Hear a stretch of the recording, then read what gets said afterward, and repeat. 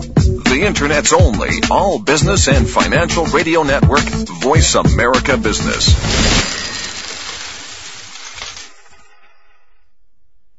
Good morning, and thanks for tuning in to Leaders Playbook, where you'll discover what emotional intelligence is all about and how to raise yours to be a top performer in business. Now here's your host, Dr. Rel.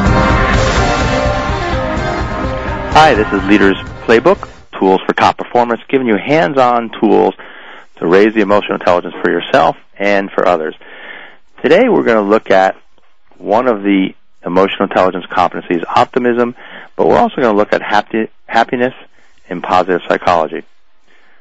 Some of the questions we'll look at is, why is being optimistic important for leaders, and how can you develop it? What is this new field of positive psychology, and how can it help you? What does it take to be happy at work? And how are women leaders different than men? The answers to those questions then will be the focus of this session. Hi, I'm Dr. Relly Nadler. I'm a psychologist and executive coach and your host. And today we have the opportunity to talk to Dr. Kathy Greenberg, who is an internationally recognized authority on leadership and human behavior. She's also an executive coach, an author, and a trainer. Currently, she's a founding partner in a new venture called H2C, Happy Companies, Healthy People. She has appeared in the Wall Street Journal, London Times, Financial Times, Australia's The Boss, and her most recent book, which we'll get a chance to talk about, is What Happy Women Know. It has been featured in Oprah, and she also co-authored What Happy Companies Know, How the New Science of Happiness Can Change Your Company for the Better. So let me first say a few words about how this fits in with what we're doing here on Leaders Playbook. This show is all about giving you hands-on tools on each of the different competencies. And why are we talking about emotional intelligence? Well, it's the key from the research to being a star performer. And a star performer is someone operating in the top 10%. Emotional intelligence is defined as understanding and managing yourself and understanding and managing others. So we all know emotions are contagious. And leaders are the emotional thermostat for their team. If the leader is calm, cool, collected, the team most likely is calm, cool, collected. If the leader is frazzled, irritated, short, terse, most likely the team is going to be frazzled, irritated, short, and terse. And so the more that we can get leaders to be in the top 10%, the more productive the organization is going to be. Some research shows that leaders in the top 10% produce twice as much revenue as leaders who are in the 89th to 11th percentile. And we've been focusing on what are specific things that you can do. The micro initiatives, we'd like to call them, that create macro impact. We've also talked about how in the brain you can get hijacked, called the amygdala hijack. We've also talked about the mirror neurons, and Dr. Greenberg may mention some of that, about how the brain wiring, that we're wired to connect. And every leader that I've worked with has underestimated the influence over their team. Most of us as leaders are doing our job, doing our tasks, but we just don't realize how much influence we have over others. Therefore, many times we may underperform, and so does our team. At the website leadersplaybook.com, there are a series now of free tools, and we'll be adding to that after this call, the EI Star Profile, the Derailer Detector, to identify strengths, look at any flaws you may have. There's a listening tool, there's the emotional audit. So there's a lot of tools that you can use, pass on to your team. So today we're going to look at optimism, happiness, and positive psychology. So let me first tell you about optimism. Optimism is the ability to see opportunity rather than threat in a setback. Optimism allows a leader to see others positively, expecting the best of them, and this outlook lets us see changes in the future that will be for the better. And there's been a fair amount of research, especially around optimism. Dr. Greenberg will talk a little bit about the research on happiness also. But in regards to optimism, Martin Seligman at the University of Pennsylvania is one of the founders of positive psychology and wrote series of books. Learned Optimism is one of them, and he found that at a MetLife insurance company, that when they were trained in optimism, that they sold 29% more insurance in the first year than pessimists, and 139% more in their second year. So just showing, what the bottom line is for people who are more optimistic. In another study at the American Express Financial Advisors, they found that just studying optimism in 3 months gave them a rise in the amount of sales that they're having, so much so that they continue to have that training. And one interesting thing, about optimism, this one is a little bit more culturally sensitive. Some of the research that's done among top executives, let's say in a global food and beverage company, for instance, found that optimism was found to predict star performers in America, but not necessarily in Asia, in Europe. Optimism may be the way it's displayed in different ways. In Asia countries like Japan, Taiwan, India, the can-do attitude may be seen as too bold or too individualistic. Some of the folks at the Hay McBurg Group have done research in this and found that in these cultures, optimism usually manifests itself in more low-key ways. And also, one of the differences in Europe, what Americans may see as optimism can simply be seen as arrogance. So those are some basic things about optimism. And I'd like to bring on Dr. Kathy Greenberg and have her first give us a little bit about her background. Kathy, are you there? I'm here. How are you? Oh, great. Great having you on the line. And wanted to check in with you about some of your expertise. First, maybe give a little bit about your background and how is it that you got into the field of positive psychology and just some of the great work that you're doing now with your What Happy Women Know, What Happy Leaders Know. Okay. Well, originally, I was a physical anthropologist who studied, obviously, the sciences of human behavior, and graduating, going into the business world, into the work world, I went into financial services, and from financial services, I wound up at two of the world's largest consulting firms, both Computer Sciences Corporation as head of their organizational development practice, and then at Accenture, where I was in their human performance practice globally and managing about 859 people across cultures and across many projects globally. And I was very fortunate to be the head of a program called the Institute for Strategic Change. And we worked with Marshall Goldsmith, Warren Bennis, Edgar Schein, and many luminaries in the leadership world who helped us to understand and articulate how leadership makes a dramatic impact on the performance of individuals, as you were saying earlier in your show, and how they're actually the shadow of an organization's culture, or they can be the light of an organization's culture. And so that brought me to where we are today, looking at how happiness creates profit in companies. Okay, that's great. And given you've been in the corporate world, many of our listeners that's where they're at. I know from conversations we've had, you've kind of had your own experience of what that was like for you and maybe how that affected you and some of the happiness and some of the interest in where you're going now. Oh, definitely. And I don't mind sharing with people my own history. Whenever I give lectures and speak on the radio or TV or globally at any of my engagements or when I'm working with clients as a coach, I always share my own experiences, because why would someone want to listen to someone talk about happiness if they didn't have proof that it makes a difference? And really, you know, as one of my mentors, that in my experience, being a global executive, we give a lot of our heart and soul to many people in many countries on many time zones. We fly. We drink water that is often, not filtered with chemicals that we're used to. And emotionally and spiritually, we're giving intellectually. And what happened to me was, over a 5-year period of doing this work globally, I wound up losing a child in my 7th month. I got divorced twice and wound up paying support. I lost both of my parents in my arms in a very short period of time. And I realized, boy, I have a beautiful daughter, but she's in boarding school. I very rarely see her. And I had this exciting, very lucrative career where I was helping people all over the world do what they do best as a high performer. Right. And yet here I was suffering emotionally, spiritually, physically, and intellectually in my own little world of what I thought was possibility, but what I realized at the time was being blocked by my own inability to care for myself properly.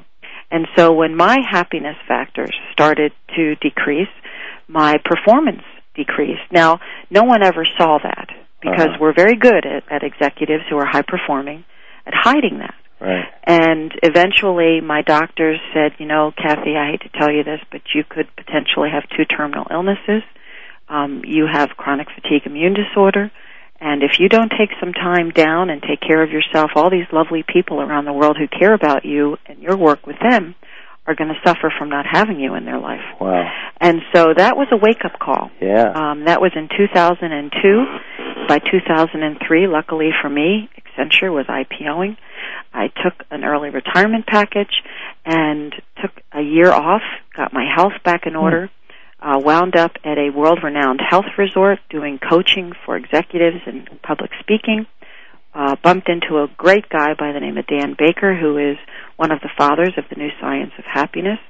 And in our work on his leadership and happiness in individuals and my work on leadership and happiness in executives, we were able to come up with H2C, Happy Companies, Healthy People, and started the What Happy Brands books based on What Happy People Know, followed by What Happy Companies Know, which is bringing about happiness and profitability in companies, creating an environment of creativity, collaboration, and teaching people how emotions can reset the brain biologically and how that affects group dynamics culturally.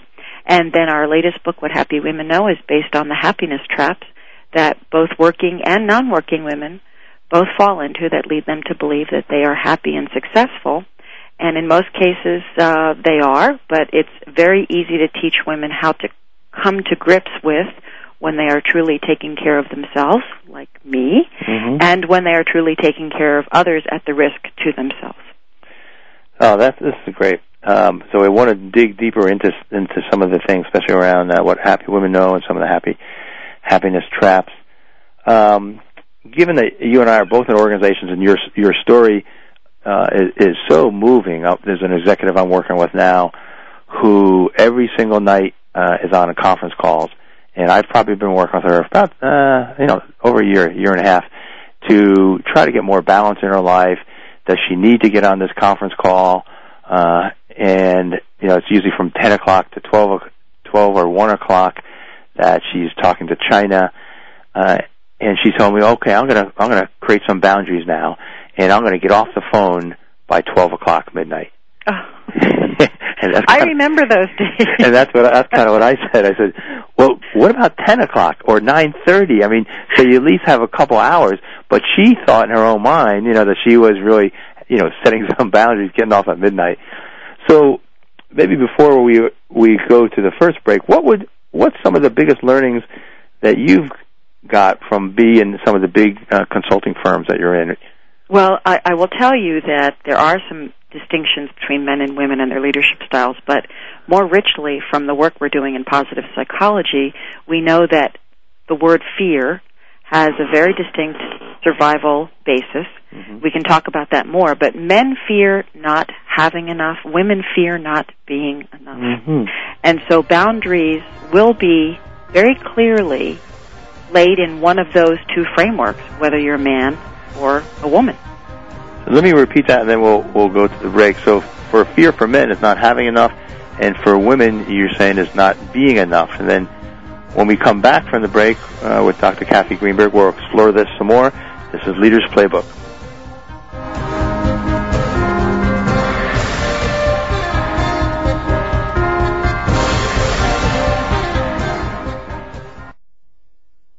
The bottom line in business. Voice America Business. Most leaders underestimate their influence and power over others and thus underperform. Dr. Relly Nadler and Leaders Playbook help leaders point the way by providing the strategic plays to get to the top in a simple paint-by-the-numbers process. Seasoned and emerging leaders will have answers to these questions. What are the steps to move up and become a star in your organization? How do you develop your people to be the next level leaders in the organization? What are your triggers that are holding you back, and how do you manage them? How do you maximize your power and influence so you and your team perform better? What do you do to ensure your communication is received accurately? How do you delegate effectively? How do you develop strong relationships across the organization? Emotional intelligence training, coaching, books, and tools by Dr. Nadler are available at his website, www.truenorthleadership.com or 805-683-1066.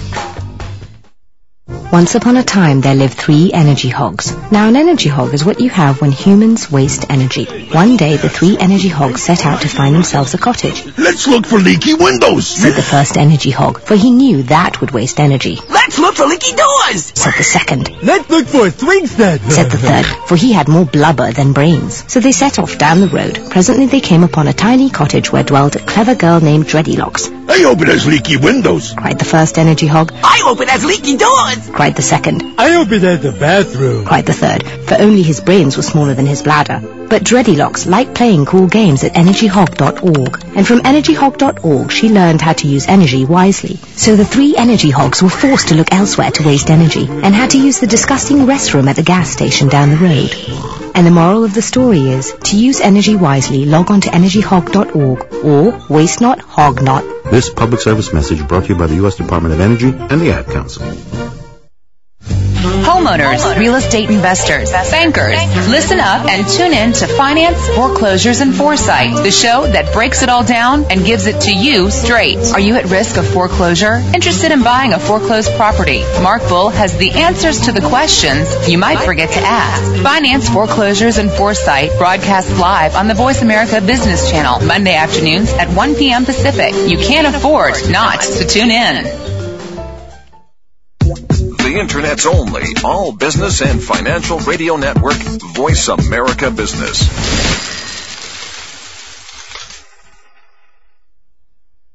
You're listening to Leaders Playbook, Tools for Top Performance. If you have a question for Dr. Nadler, feel free to email him at rnadler@truenorthleadership.com. Now, back to Dr. Rell. Hi, this is Leaders Playbook, Tools for Top Performance, and we're talking with Dr. Kathy Greenberg, an expert on happiness, and we just left after the break talking about fear, and that men experience fear as not having enough, and that women experience fear as not being enough. Maybe, Kathy, you can kind of tell us more about that. Sure. Well, let's go back to the word fear, F-E-A-R, and I always tell people fear is something that is a survival-based behavior, and it's absolutely necessary for us to be safe, to be able to have intuition around things that might put us at risk. We know that the brain is loaded with little organs that sense fear, like the amygdala that actually tracks fear. But fear in my book is easily remembered as what I call false evidence appearing real. And it's obviously the letters of fear, false evidence appearing real.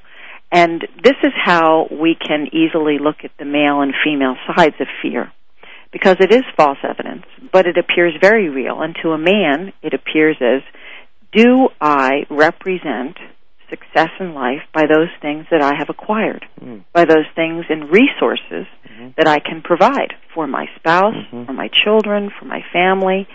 And do I have what we are really familiar with, really, the accoutrement of success? Do I have the executive office? Do I have the executive car? Do I look like a leader? Now, a woman, on the other hand, from a very evolutionary perspective, looks at the social ramifications of inclusion. Do I, as an executive woman, feel like I belong to the right levels of decision makers? And will I be able to continue to be a part of those social networks so that I can influence the outcome? Am I a good enough mother? Am I a good enough sister, daughter, boss, employee do I do all those things that is expected of me as a female in our society that stereotypes me as being a success. Mm-hmm. So those two things are very strong motivators for both feeling optimistic and possibility-oriented, and can, in fact, be very huge influencers in one's ability to be good leaders. And so one of the things I'm hearing that you're saying is that women, and this goes into some of the emotional intelligence world and research, are just a lot more relationship-oriented. All the things you said about being enough in it, and they kind of check off the boxes for each of their key relationships. Yes, and women, we talk about PMS, but we in the field of misplaced fear talk about CMS, chronic meeting syndrome. And we also talk about HSD, hyperscheduling disorder. HSD, hyperschedule disorder. Oh, that's good. And CMS, chronic meeting syndrome. Uh-huh. And because we want to be a part of those societies, those social committees, those meeting infrastructure teams that help others get their jobs done, we want to be decision makers in those areas, and unfortunately we overschedule ourselves to participate. And we're not doing it knowingly. We are doing it as a part of our, if you will, kind of sense of purpose and responsibility. Right. So a sense of contribution and really being able to give to others. So tell me a little bit, and we'll focus more on your newest book, What Happy Women Know. But just say, if someone's not familiar with the field of positive psychology, I talked a little bit about Seligman in the beginning, but maybe just give us kind of an overview of, what is positive psychology and where does it come from, and then how have you been using that in your work in organizations? Well, first of all, I just want to be clear with your audience that I am not a psychologist. I'm a behavioral scientist, but I have been studying the area of positive psychology as it relates to happiness and the new science of happiness now for about 5 years. And to my knowledge, the history of positive psychology comes out of the school of Martin Seligman, I think in 1997.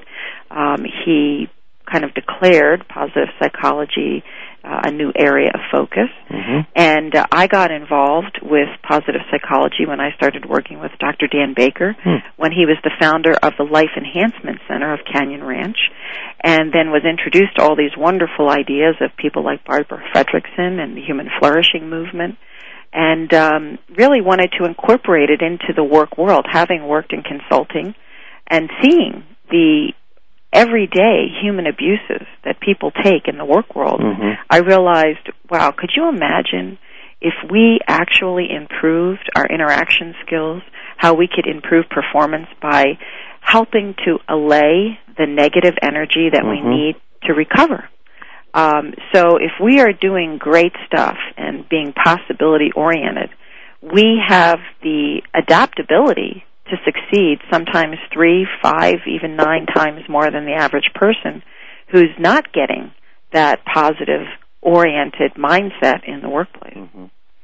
Well, that's so important, and that's something that where you and I are aligned, is how do you bring some of this positivity to the workforce. One of the things, we had someone earlier on who was a brain scientist, and one of the things I've been saying, when you get hijacked, the amygdala hijack, and you're emotional and you're stressed out, that you lose IQ points. And part of that is really try to get people's attention, and really was able to get from him, who studies all the functional MRIs and the brain mapping, how much IQ points do you actually lose when you're that stressed out executive. And basically about one standard deviation, about 15 points. And so that's what I've been saying to folks now, and it's just kind of what you're saying. Think about almost every organization, most executives are operating with 15 less IQ points on a daily basis. Oh, and that actually relates to money. When we looked at data from the Human Resources Management organization, which is out of Scottsdale, Arizona, we were told by their organization that those IQ points that you were just discussing can also be lowered by taking very simple medications that help us during the flu season or the hay fever season. That costs us $1,750 $685 a day per employee, and annually that's over $300 billion a year for the average worker in America. And so we are actually losing money when we are either stressed or taking medications for minor illnesses that cost us a fortune. And that's why I can say very, very openly with a full heart and absolute no reservation that happiness is profit, because when health is suffering mentally or physically, you will reduce performance and your health care costs will go up. Oh, this is great. Let me just go back to that, because I think what at least gets my attention, you know, as kind of being a researcher, but I think also bring us to my clients. So that's $1,685 a day, $1,685 a day per person, is saying that's what's happening with reduced cognitive functioning. Yes. Reduced cognitive functioning will cost you money, and that is the average cost per person annually. And if you add up all of the employees in the United States and you multiply that by the possibility that somebody is taking some kind of a very minor,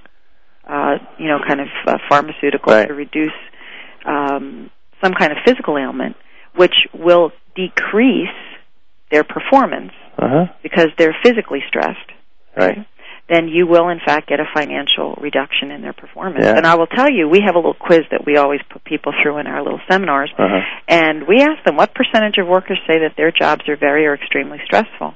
And the statistics show from the Northwestern National Life Survey, 40% of workers will say that their jobs are very or extremely stressful, and 25% of employees view their jobs as the top stressor in their lives, even above money and family issues. I mean, that's really dramatic. So 20% are saying it's the top stressor. 40% are saying it's very stressful. Right, and 25% are saying it's more stressful than financial or family problems. And you know, we all know that work-related stress is one of the principal causes of death, from heart and lung disease, alcoholism, cirrhosis of the liver, cancer, safety accidents, and currently the work on onset of adult diabetes from the National Institute of Health is also being examined. So work-related stress is a big issue. And that's where I think, you know, here we're going back to what this show is about, what your work is about, is how do we give leaders specific tools, and they don't have to change their life entirely, but this is kind of where these micro initiatives come in. You know, are there a few things that they can change that can not only help themselves, like you're saying, but really to raise the level of performance for their whole team? Oh, absolutely. We have in our book, What Happy Companies Know, and I know we want to talk about what happy women know, but in our book, What Happy Companies Know, we have 5 happiness principles that anyone can follow very easily that help them in combination to create higher happiness, which relates to higher performance and positive results. In fact, you can increase productivity by 76%. You can increase what we might call life satisfaction as well as job satisfaction by 25%. You can reduce time that it takes to do something by 66%, and you can reduce costs by 33% by using these principles. Do you want to tell us some of these 5 principles? Oh, sure. It's spelled. We cheated a little here, Raleigh, I have to confess. The word happy is spelled Happy. The happiness principles spell Happie. So if you just remember them, Happie, it's H is for humble, inclusive leadership, heartfelt leadership. A is for adaptive, enthusiastic, emotionally intelligent employees. P is for profit, for all who contribute. We talk about return on people, not return on investment. And we talk about I, invigorated stakeholders. E, engaged community partners. And I just want to put a plug in here for a little statistic. If you take 10% of your capital investment money and you put it into enhancements that are what we might call capital investments, like office structures, new desks, paintings, technology, computers, you're going to get a 3.9% return. If you invested in people and talent, you get 8.9%. That same 10%, 8.9% in people? Almost 3 times as much if you invest it in people instead of capital. Well, we're going to go to our next break, and we're talking with Dr. Kathy Greenberg here and talking about happiness, and we'll be back in a moment.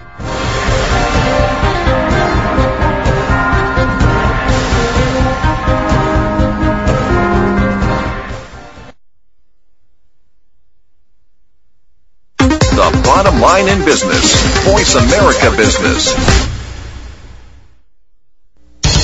Most leaders underestimate their influence and power over others and thus underperform. Dr. Relly Nadler and Leaders Playbook help leaders point the way by providing the strategic plays to get to the top in a simple paint-by-the-numbers process. Seasoned and emerging leaders will have answers to these questions. What are the steps to move up and become a star in your organization? How do you develop your people to be the next level leaders in the organization? What are your triggers that are holding you back, and how do you manage them? How do you maximize your power and influence so you and your team perform better? What do you do to ensure your communication is received accurately? How do you delegate effectively? How do you develop strong relationships across the organization? Emotional intelligence training, coaching, books, and tools by Dr. Nadler are available at his website, www.truenorthleadership.com or 805-683-1066. I know, being a college freshman is supposed to be tough, but let me tell you about my schedule this semester. All 18 credits. Every Monday, Wednesday, and Friday, I have American Lit at 8:05 a.m., and then I only have 15 minutes to get to my 9:15 Ethics and Value Theory class all the way across campus. Then in the afternoon, Calculus 1. On Tuesdays and Thursdays, I have 2 lectures that go through lunch, Sociology of Families, then Intro to Microbiology. Pre-med. And finally, I have a double lab that ends around 9 p.m. Anyway, I just wanted to say thank you. If a kid will do whatever it takes to get through college, what will you do to send her there? Please support the United Negro College Fund and call 1-800-332-UNCF, because a mind is a terrible thing to waste. A public service brought to you by UNCF and the Ad Council. Before every word, there is a thought. Before every action, there is a thought. If everything starts with a leader, what happens when leaders around the world start to think and do things differently? I'm thinking the world will change. Evolve the leader. Evolve the company. Change the world. Join Susan Kavanaugh for Summit Speak. All Leaders Rise. Tuesday at 11 a.m. Pacific, 2 p.m. Eastern on the Voice America Business Channel. The Internet's only all-business and financial radio network, Voice America Business.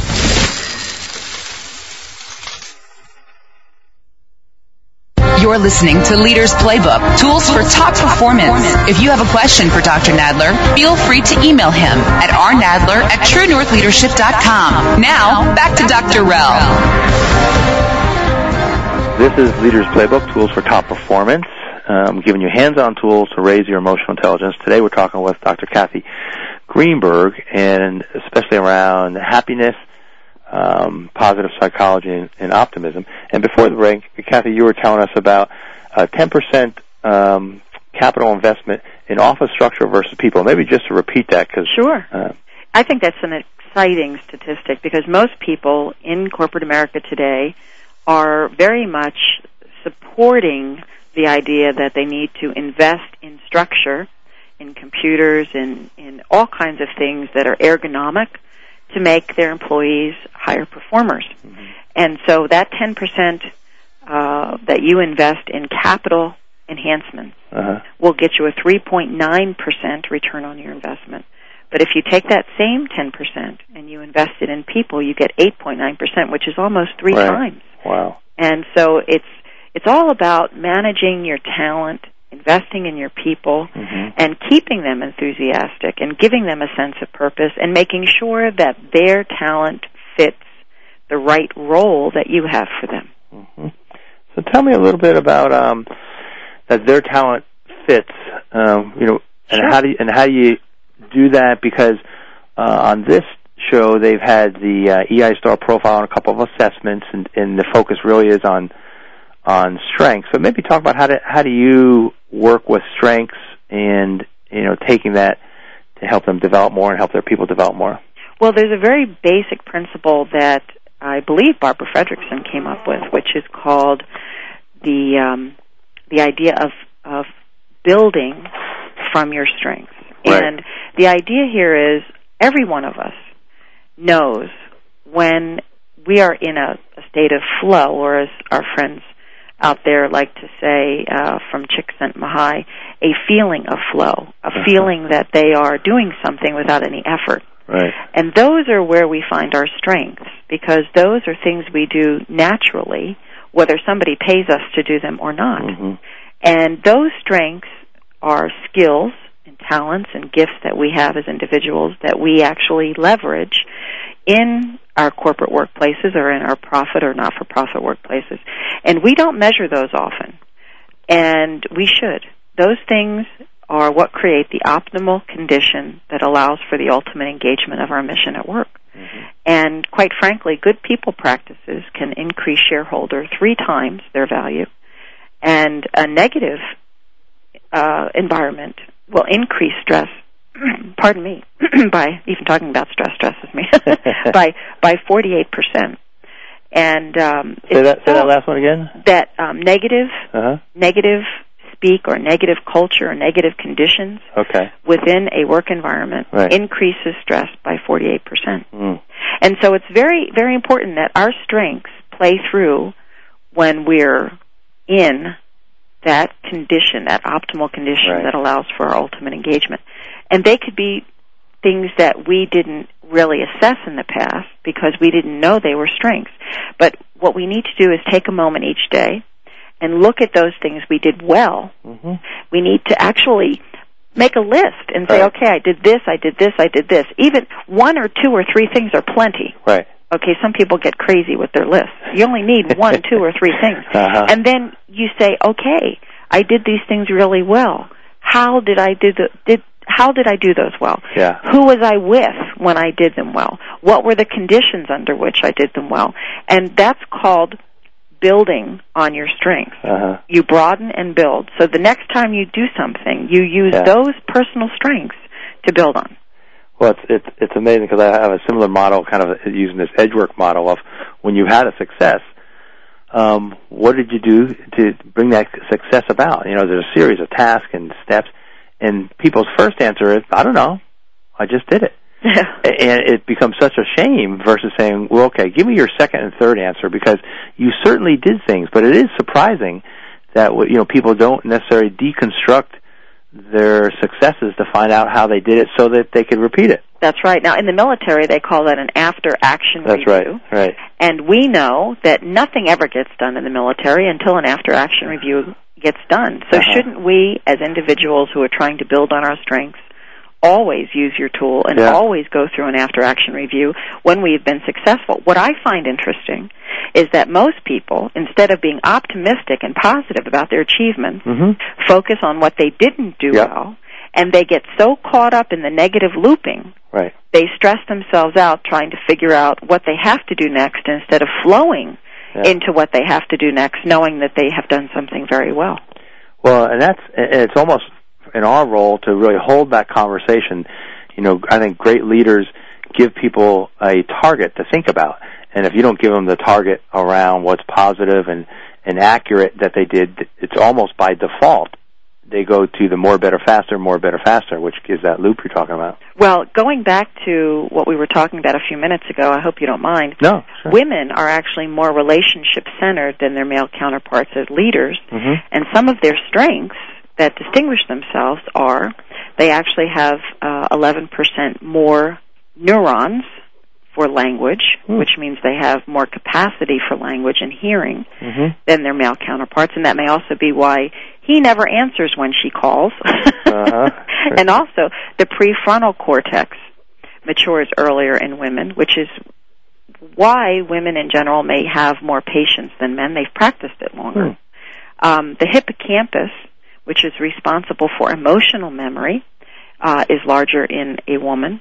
Oh. And interestingly enough, the amygdala, that little survival organ we've been talking about is actually smaller in women, and therefore we take less physical risk than our male counterparts. Oh, that's interesting. So, interestingly enough, evolution will play a role in how happiness is reflected by gender, and also how performance is reflected by gender. And I don't want all those people who are listening to say, oh, well, Kathy's saying that women do this better than men.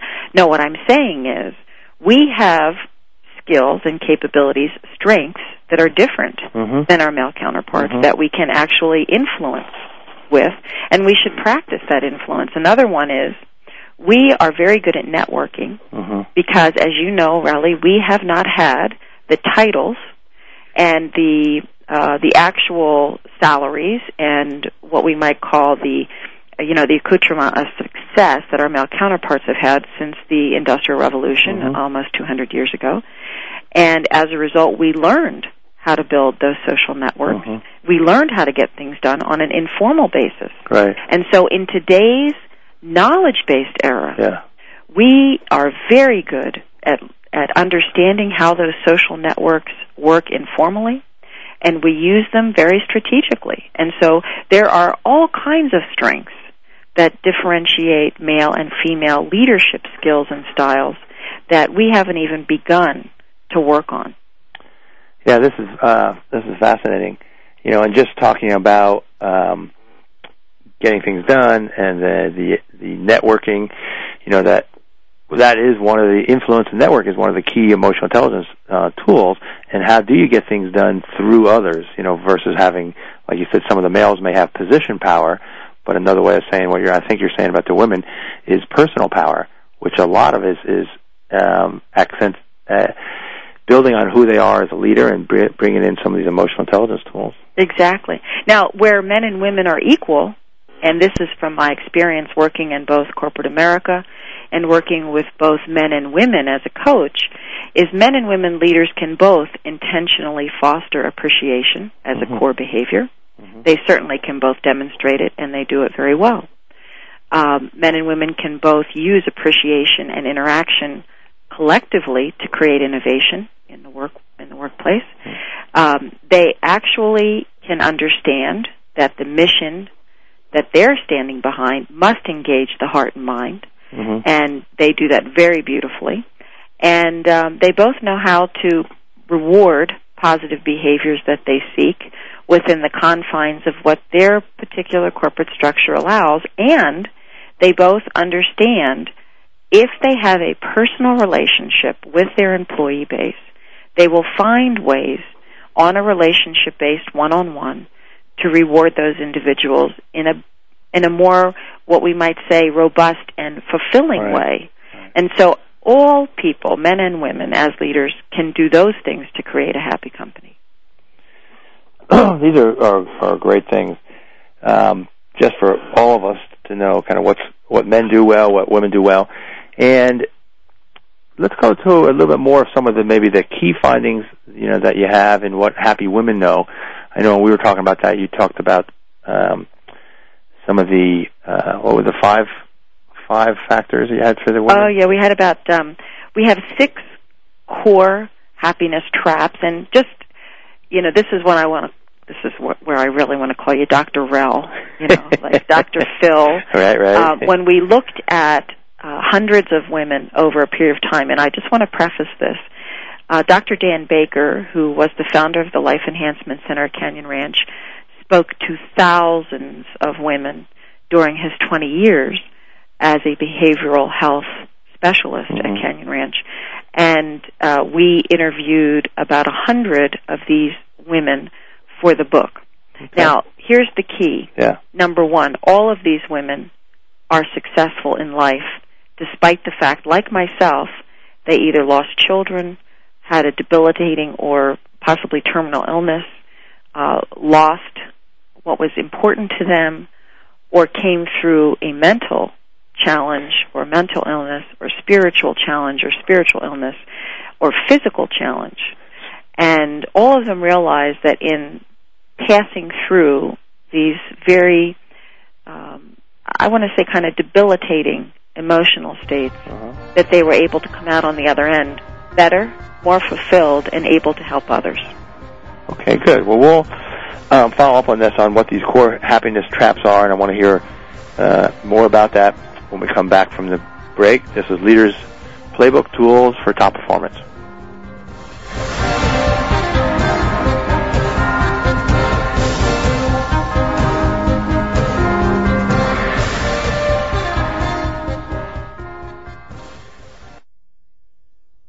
The bottom line in business. Voice America Business. Most leaders underestimate their influence and power over others and thus underperform. Dr. Relly Nadler and Leaders Playbook help leaders point the way by providing the strategic plays to get to the top in a simple paint-by-the-numbers process. Seasoned and emerging leaders will have answers to these questions. What are the steps to move up and become a star in your organization? How do you develop your people to be the next level leaders in the organization? What are your triggers that are holding you back, and how do you manage them? How do you maximize your power and influence so you and your team perform better? What do you do to ensure your communication is received accurately?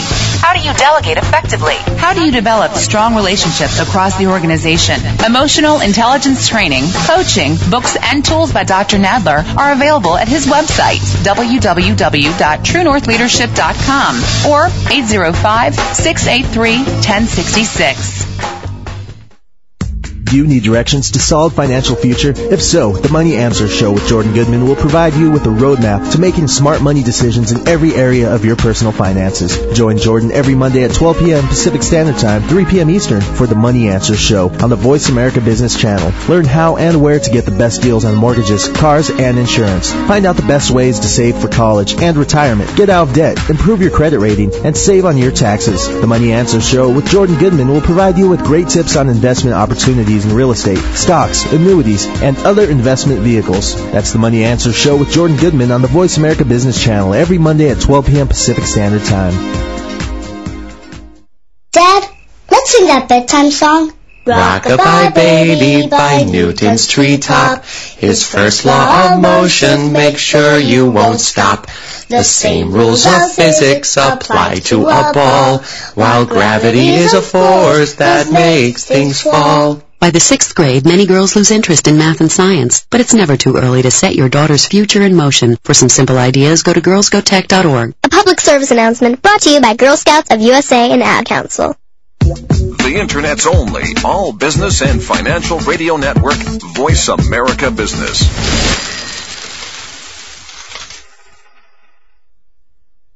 You're listening to Leaders Playbook, Tools for Top Performance. If you have a question for Dr. Nadler, feel free to email him at rnadler@truenorthleadership.com. Now, back to Dr. Rell.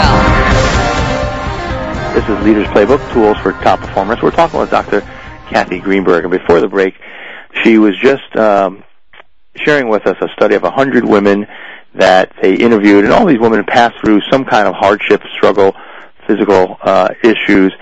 And I guess out of that, you're going to tell us about the 6 core happiness traps. That's right. We were able to cull these happiness traps that each of these women, and probably hundreds and thousands more, fell into, and through their own trials and tribulations realized that these traps were holding them back, but came through them on the other side and built in their own kind of moment of aha, a capability to help others transcend these traps. So I'll just go through them very briefly, and if you want to ask me any questions about them or dive into them, just pick one. One that we all feel very strongly about, which we know exists, is perfectionism. Mm-hmm. That's a disease that many of us have, and it shows up in different ways. It could be around our work, around our looks, around our cooking, how we prepare our children for school, whether we, in fact, are good wives. So there's a million different ways that perfectionism plays out. Another one, which is an important one, Relly, is revenge, holding a grudge. Mm-hmm. And that's because it becomes a very stress-induced behavior. When we are holding a grudge, we are actually inducing a form of aggression, and that reduces our ability to fight illness because we are, in fact, strangling our immune system. And we might as well be invoking cancer. That's how bad it is. And so some of that is kind of holding on to what's true for them, or not speaking the truth. Yes, and it's also, here's what I'd like to say for anybody who's listening, man or woman. When you hold a grudge, you're hurting yourself. You are not hurting the person for whom you have anger or resentment. And if you forgive them, you free yourself up. It's not about forgiving them. It's about freeing yourself up of that energy. Another big one is, what would I be without? And you fill in the blank. Could be a man, him, my husband, my children, my career, my Gucci bag. And as insane as it may sound, some people need their status symbols in order to be important. I have worked with several executives who have lost their jobs, who've lost their titles, and in the process, their families have lost their social standing. And it's huge for them to be excluded from what used to be an inner circle. And so, what would I be without is torturous. Another big one, and this is the one I fell into, circling the track, career seeking beyond reason.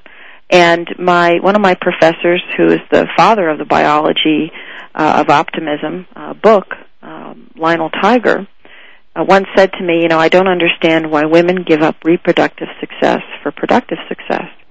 And you're talking to a woman here who's made a lot of money and who's done very well in her life. And I have one child who I'm very proud of, who's now 26. And people still, to this day, will say to me, Relly, so you only had one child. I'm like, yes, and I'm happy with that child. That's enough. But, some people, as you know from many people that you work with, will find great satisfaction in their careers because we spend more time with our workmates than we do with our family. Another one is people-pleasing. This is one that is very contagious, and it's one that is self-motivating because we love, as human beings, with our social brain, to be a part of a social network, and people-pleasing is something that we do very well. And so stopping it and becoming self-motivated to please ourselves is very difficult, and sometimes we have to actually teach people how to do that. And I think, let me say something about that. That one, I think, in particular, from a coaching standpoint, happens a lot when you ask someone, so, what do you like to do, and what's important for you, and where are you at that? And you just see this glazed-over look like, I don't know. What is there? I think that self-awareness, that exploring, and I think going back to what you said earlier, sometimes just having them keep a journal about what was the most exciting thing for you today, or what brought you the most pleasure, and can you help people kind of tap into some of that passion that they may not really have? Yeah, absolutely. And we're going to talk about a tool that you're going to give away today for all of your listeners on energy that will help them put that people-pleasing into balance. Oh, good. Okay. And the last one on the list, which is one of my favorites, is wanton wanting. And I'll say that again, wanton wanting. And that means going and obtaining things that you don't even want, but because somebody else has it or somebody else told you you had to have it, you go out and get it. I can't tell you how many times people will see my BlackBerry, which is probably a year old now, and they'll say, boy, have you seen the new BlackBerry? And you're like, uh-oh, I better go buy one of those right away because somebody's saying that my BlackBerry's dated. And so you get into wanting. Now, there's nothing wrong with my BlackBerry, but because somebody else made me feel like I needed a new one, I have to go get it. I have my daughter's only 10, and she has this thing where it just goes from one request to another request, and so we actually give her a request quota because, she can just, get something to eat. Okay, now let's do this, and now let's, I want this, I want that. Oh, yeah, and, this time of year, I'm often asked by many radio stations to come on and talk about this type of behavior, not only in children, but in adults, and then how it crashes after the holiday season is over. So it's a very dangerous happiness trap, and often we don't think about the ramifications of pulling out our credit card or a checkbook or saying yes to our children. So it's important. These are great. And so for you, the circling of the career, there was a physical piece, and like I mentioned, the woman I'm working with has already experienced some physical things, but are there some ways to pull out of it before something physically happens? Yes, and I will tell you there were 3 signs that I could have tapped into that gave me an indication that something was going to happen. The first is sleep cycles start to shift, and when you are not sleeping well, you will definitely have a problem physically at some point because you are not giving the body and the brain the right sleep. Okay, so sleep cycles. Number 2, eating disorders. You start eating more sugar because you need the energy, because you're not sleeping. Yep. And number 3, for me, which was a big one, was not exercising. If you get in that gym and you exercise, you're going to feel a heck of a lot better. Well, so before we end, these are great. Can you tell us a little bit about the tool, which will be on www.leadersplaybook.com? Yes, you go to that tool, you fill in the names of work personnel and people and family personnel that you know and love daily, and you put a plus or minus next to each one of their names. You spend more time with those people who you have a plus next to because they give you energy, and you start weeding out the time you spend with the negatives. If it's work-related, you know you have to do it, but keep it in a box. Put a boundary around it. Okay, that's perfect. And that you can get at www.leadersplaybook. We've been talking with Dr. Kathy Greenberg. Thank you very much, Kathy. This has been very enlightening. Oh, it's my pleasure, and I hope you'll post my website somewhere so if people want to get more of this data, they can go find it. Yep, and we'll have that. And What Happy Women Know is her book, and we'll have that available for folks. So thank you, Kathy. My pleasure. This has been Leaders Playbook, Tools for Top Performance. Thank you, and we'll see and hear you again next week.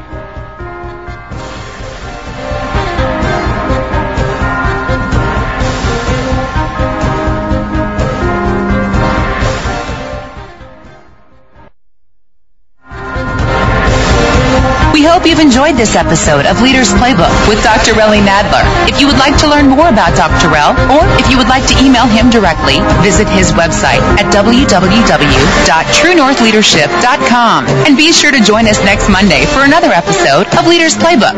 We'll see you then.